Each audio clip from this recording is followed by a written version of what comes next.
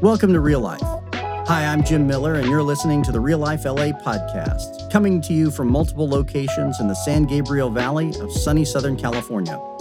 We're a church for everyone, and we exist to lead people to Jesus, a community of grace with a God-sized vision that reaches from generation to generation. As you hear today's message, we pray that God speaks specifically to you and opens your heart and inspires you to live each day with more joy, beauty, and wonder. Hey, Real Life Church, God bless you. It's Pastor Jim. It's good to be with you again as we continue in our series called Territories, in which we're looking at the way God's kingdom expands on the earth physically and spiritually as we follow after Jesus. We're in the middle of a 21-day fast together as a church. What's a fast, you ask, those of you tuning in or visiting for the first time? A fast is a period of time in which we abstain from something in order to dedicate ourselves to prayer. Traditionally, abstaining from food, but you can abstain from social media or coffee or whatever it is in order to dedicate yourself to prayer. And if you haven't already started, you can still get in on this with us and fast. We're going to fast till the end of the month, till January 31st, or you can start your own 21-day fast if you want to. But we're fasting specifically because we want to see God's kingdom expand physically and spiritually in our lives and in the life of our church. Real Life has the opportunity coming up to purchase the Valley Center property. And in that event, God's footprint of worship space in Southern California is expanding at a time where so many churches are closing. And so we want to be a part of what God is doing in our land. And so we're praying that God would bless that process as we move towards ownership of the Valley Center property. If you've never fasted before and you start to do it, you may realize that when you first begin fasting, what you primarily experience is being hungry and grumpy and not much else. And that's okay. That's how you initiate yourself into fasting. But once you've been at it for a while, you'll start to realize that your prayer life is clarifying and your prayer life is deepening to the point that you feel like you're entering into a conversation with our Father. On the first day of our fast, I was praying. And, I've experimented in fasting for a while now, so the hunger doesn't throw me off course when I first started. I decided I was going to take 3 days without food and then enter into a Daniel diet of only eating vegetable products for the rest of the month. And on that first day of fasting, I was praying, and I heard in my mind a sentence from Scripture. And I knew it was a line from Jesus, but it was only half of a sentence. It wasn't a full sentence. It was in order to do the will of him who sent me, to do the will of him who sent me. And I thought, I remember Jesus saying that, but I can't remember the first half of the sentence. And I couldn't remember, I didn't know why that sentence was coming to mind. So I went to the Scriptures to look it up. As you should do, anytime a Bible verse comes to mind, it's probably the Holy Spirit speaking to you. And so you want to go and look at the text that's coming to mind. And I went and looked it up, and it happened to be a passage in John chapter 6, in which Jesus says, "I am the bread of life. Whoever comes to me will never hunger again. I have come to do the will of him who sent me." Not my own will, but the will of him who sent me. And that's where it was, right in the middle of a passage in which Jesus talked about being the bread of life who provides for those who are hungry, right as I began a fast of abstaining from food for 3 days. And that was Jesus speaking into my heart and mind to remind me about what fasting is for. Fasting is an opportunity to enter into the presence of Jesus. It's not a transaction where we suffer a little bit and then Jesus has to pay us back. It's not a transaction, it's an interaction with the God who loves us. It's an interaction designed to remove distractions that keep us from standing in his presence. And that's what fasting is. Fasting is not an end in itself. It's a means to an end. We don't glorify fasting. It's a means to an end. It gets us to that place where we get to spend time uninterrupted in the presence of Jesus. It's not a transaction. It's an interaction to remove distractions so that we can stand undistracted in the presence of Jesus. That's what fasting is. And so that's how my fast began, with Jesus saying, "Remember, I'm the bread of life." And that same day, I got a call later that day from a family that wanted to be baptized. There were 3 people, and we baptized them this last week. I got a call from them saying, hey, they wanted to be baptized. And then I got another call from somebody confirming that we would be able to deliver groceries to people in need from our Glendora campus starting in March. And that's something that I love taking part in as a regular basis. I know there's several people in our congregation who take part in various pantries and food distribution networks. And those are things that don't serve my own personal interest. They're things that forward the kingdom of God on the earth. When we feed the poor, when we make Jesus known so that people step across that line and decide to follow him and be baptized, that's God's kingdom spreading on the earth. And so as we fast and as we study the expansion of God's territories on the earth, that's exactly what we should expect to see. I'm not at all surprised that right as we began that fast together as a church, things started moving spiritually.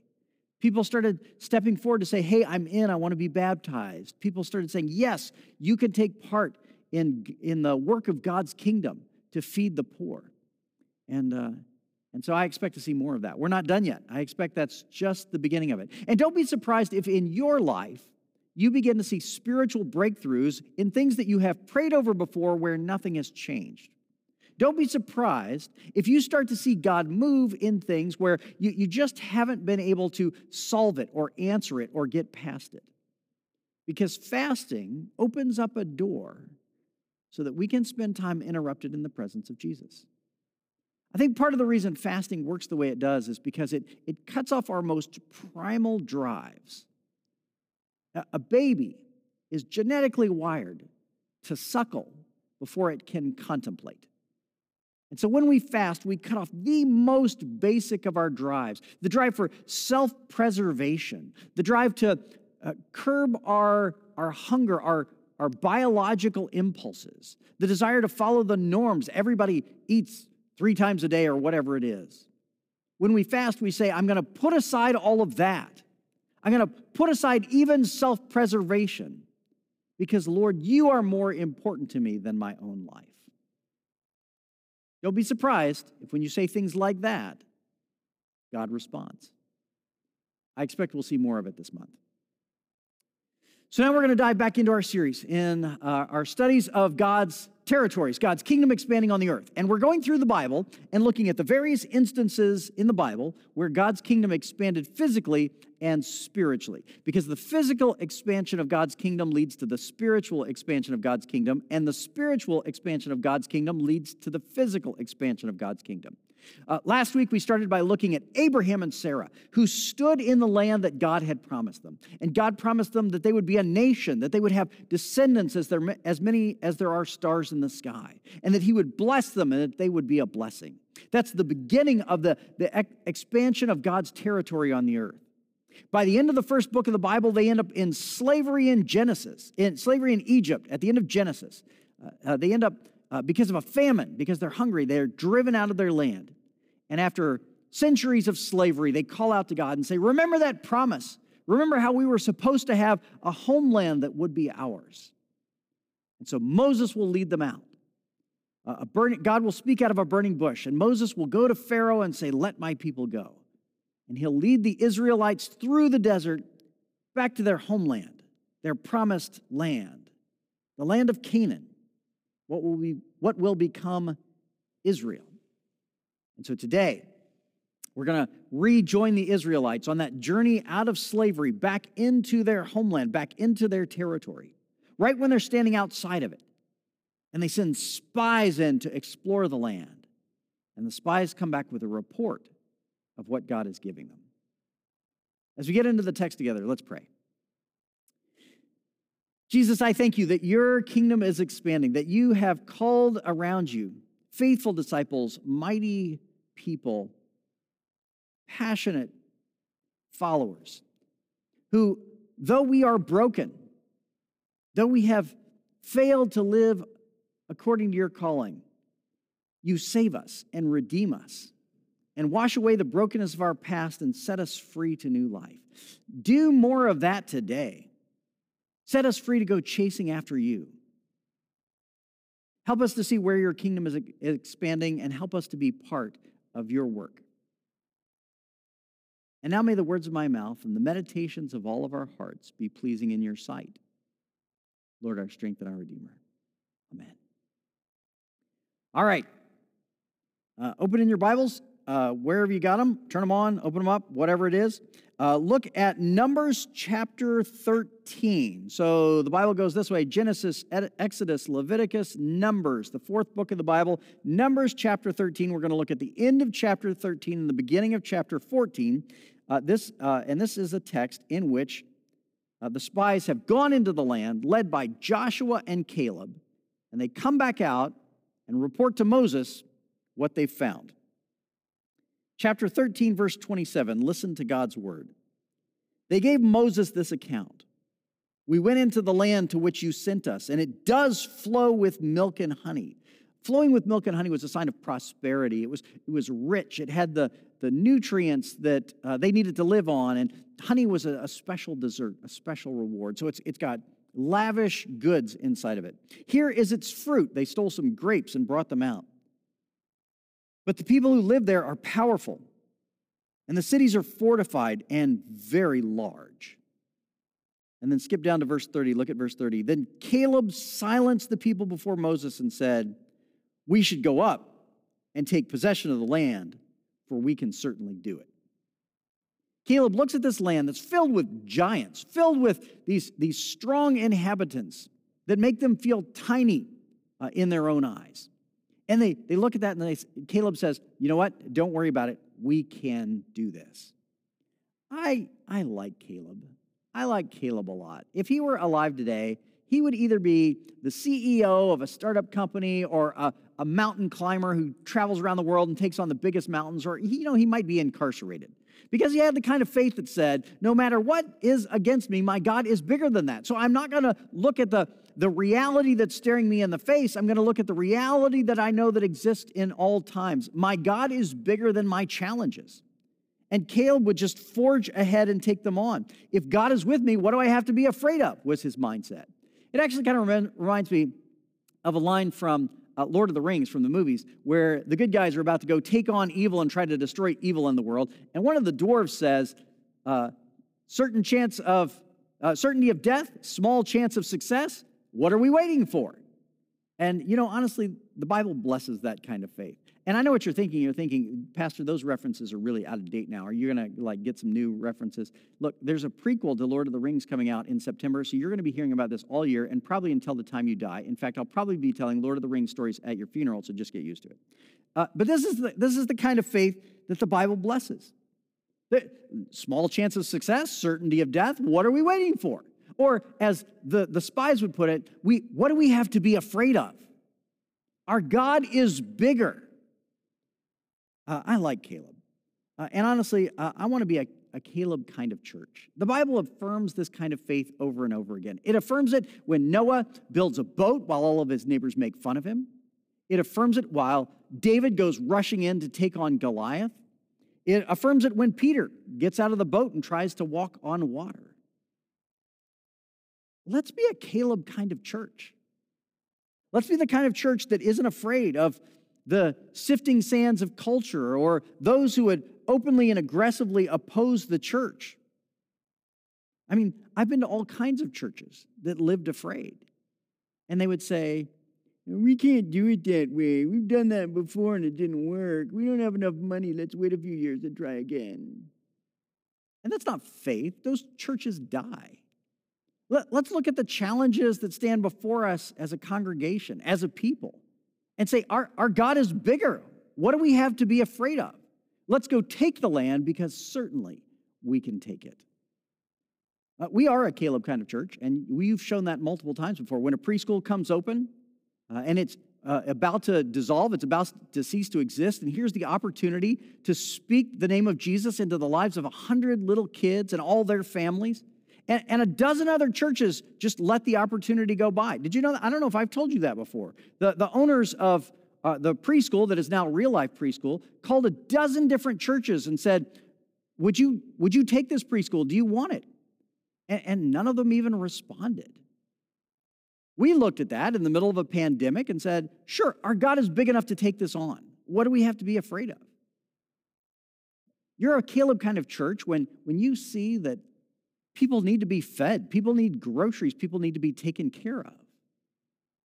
And instead of saying, well, we'll leave that to somebody else, that's too much time and money. And you say, no, that's the will of God, that's the work of God, and we want to be a part of it. What do we have to be afraid of? That's a Caleb kind of church. And that's the kind of church I want to pastor. When you've got personal challenges in your life, decide whether or not you want to be a Caleb kind of disciple. Because if you venture out in faith and you first start to talk to people about Jesus, I know your heart may tell you this is going to be uncomfortable. This is going to be awkward. Maybe we should wait and see if it comes up naturally in conversation and not make things too weird. Or you can say, no, this is more important than anything else. I'm going to be a Caleb kind of disciple and do the things that Jesus has called me to. Or you may even be facing a move in your life, a change in profession, a change in where you live or where you work. And you know it's going to be hard. And I understand that it's scary. But the question is not, are you big enough to handle it? The question is your God big enough to lead you through it? You may be in a place where you're ready to just retire and relax. Life has treated you well and you're good. The hard work is behind you now.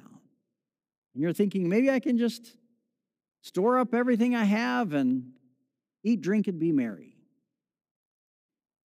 And God is saying to you, I haven't called you to relax. I've called you to follow me.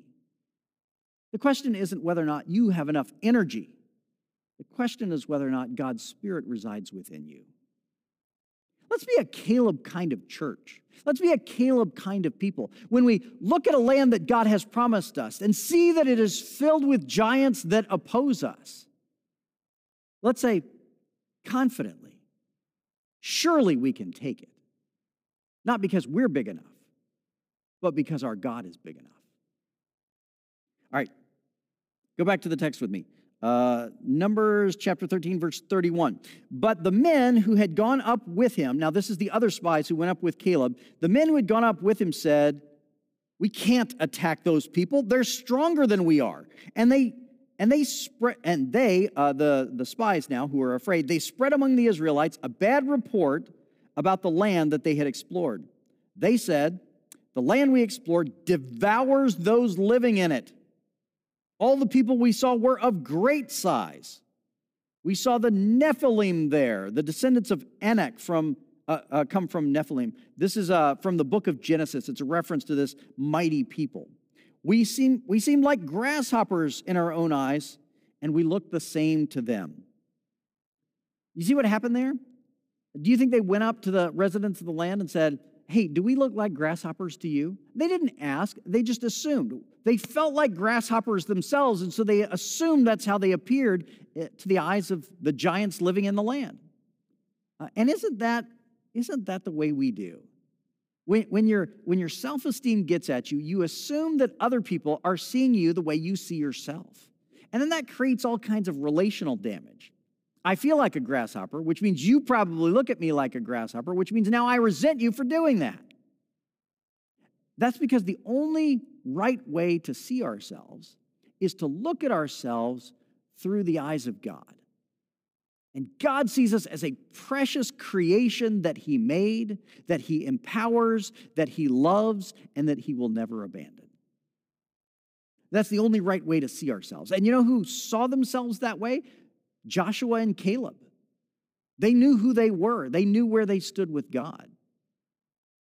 It was the other spies who went around stirring up gossip about how bad this trip was going to be. And you know what happened to them? They all died in the desert. Not one of them entered the promised land in the end. Numbers chapter 14 at verse 1. That night, all the members of the community raised their voices and wept aloud. All the Israelites grumbled against Moses and Aaron, and the whole assembly said to them, if only we had died in Egypt or in this wilderness, why is the Lord bringing us to this land, only to let us fall by the sword? Our wives and our children will be taken as plunder. Wouldn't it be better for us to go back to Egypt? And they said to each other, we should choose a leader and go back to Egypt. Pastors alternatively laugh and cry over passages like this. You see what they do? Why has the Lord brought us here? Let's blame that guy. Why did the Lord bring us here? Let's get a different leader. And what do they want? They want the safety of slavery over the risk of the God who wants them to be free. And a lot of us have settled for the safety of slavery instead of pursuing after the God who wants us to be free. We've settled for a toxic workplace or terrible dating relationships or a stagnant faith. And that slavery is safe because it's familiar. But it's not what Jesus calls us to. Jesus made us to be a free people, and he wants to set us free from the things that bind us and hold us down. When the Lord leads you against giants, don't turn and try to run back. Just remind yourself, my God is bigger. Verse 5. Then Moses and Aaron fell face down in front of the whole Israelite assembly gathered there. Joshua, son of Nun, and Caleb, son of Jephunneh, who were among those who had explored the land, tore their clothes, which was a sign of grief or offense, and said to the entire Israelite assembly, the land we passed through and explored is exceedingly good. If the Lord is pleased with us, he will lead us into that land, a land flowing with milk and honey, and will give it to us. Only do not rebel against the Lord. And do not be afraid of the people of the land, because we will devour them. Their protection is gone. But the Lord is with us. Do not be afraid of them. But the whole assembly talked about stoning them. This is what arises when we are called to courageous faith. This is what arises when we face the giants in the land that we will inevitably face. There's always the option of disobeying God, betraying your leaders, and running away in fear. And it's such a temptation when the world is in such chaos. It takes faith to be able to stand in the face of opposition and say, no matter what the world looks like, my God is bigger. Look at what's required for us to grow in courageous faith. Look at what we need to do in order to build ourselves in faith so that when the day comes where we face these challenges, we are unafraid. I'll give you some basic steps to get started. If you're new to our church, if you've just tuned in or just shown up and you've never dived in with Jesus before, the two basic first steps are, the two basic elementary building blocks are, you've got to join a small group where you can study the scripture with some other believers, and you've got to find a ministry in which you can serve so you can feel God's Spirit moving through you to bless those around you in Jesus' name. If you don't do those two basic things, the church has nothing to offer you. It's not that we don't love you, it's just that we can't help you.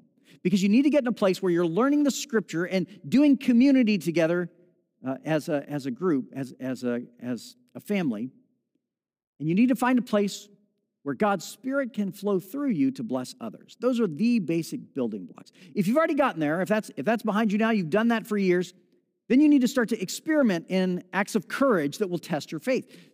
For some of us, it's as simple as praying out loud with our family for the first time because you've never done it before. Maybe you're the only person in your family who believes, and it's a stretch to say, hey, can I pray over a meal with the family before we eat? But that step of faith might seem like a small thing. It's big the first time you do it. It's awkward and it's scary the first time you do it. But hey, your God is bigger. Be a Caleb kind of disciple. Or if you've done that before, if that's commonplace, try and talk to somebody who doesn't know Jesus about Jesus. Step over that line and see what it's like to become a missionary for God in this world. The first time you do it, it's awkward and it's uncomfortable, and you'll hesitate. You won't know what to say. Do it anyway. Be a Caleb kind of disciple. Don't be afraid. If you're used to doing that, if you've done that repeatedly, try praying for someone to be healed for the first time. The first time you do it, it'll be awkward. It'll be scary. You think, maybe this isn't going to work. Do it anyway. Be a Caleb kind of disciple and show God that you want to live in courageous faith and watch what happens. I prayed for a woman a week ago because she told me she couldn't sleep at night. She said she'd gone 3 days without hardly any sleep at all. And I prayed for her. And a week later, I talked to her, and she said she'd slept well every single night of the week. You know what it cost me? Nothing. It just takes enough courage to say, I'm going to act on faith and see what God does. The Christian church looks backwards at a great cloud of witnesses, of faithful disciples who have gone before us and who have lived courageously in the face of terrible obstacles so that the faith would go on, so that the territory of the kingdom of God would expand on the earth physically and spiritually. We look back at mothers and fathers in faith who have lived for God above all else, and through their faithfulness, the church has expanded. We look back at guys like Martin Luther, who back in the 16th century decided to call out the Catholic Church for its abuses. They were selling forgiveness to people in order to raise money to build their European cathedrals. And Luther began to write against them and teach against them, though he himself was a monk in the Catholic Church. He began to say that God's freedom, God's forgiveness was not something that the church got to control. And the church had no right to sell it. The Catholic Church at that point had several hundred years of history of torturing people to death through what was called the Inquisition when they challenged the church. In 1521, Luther was called up on trial, and he was warned by the Catholic Church that he needed to recant of everything he had taught. And Luther famously said, "My conscience is held captive by God's word. I cannot and will not recant, because to defy one's conscience is neither right nor safe. Here I stand, I can do no other. God help me." And with that, he began a reformation that has changed the church and the world to this day. He didn't see the giants that stood before him. He literally looked death in the face and said, "My God is bigger."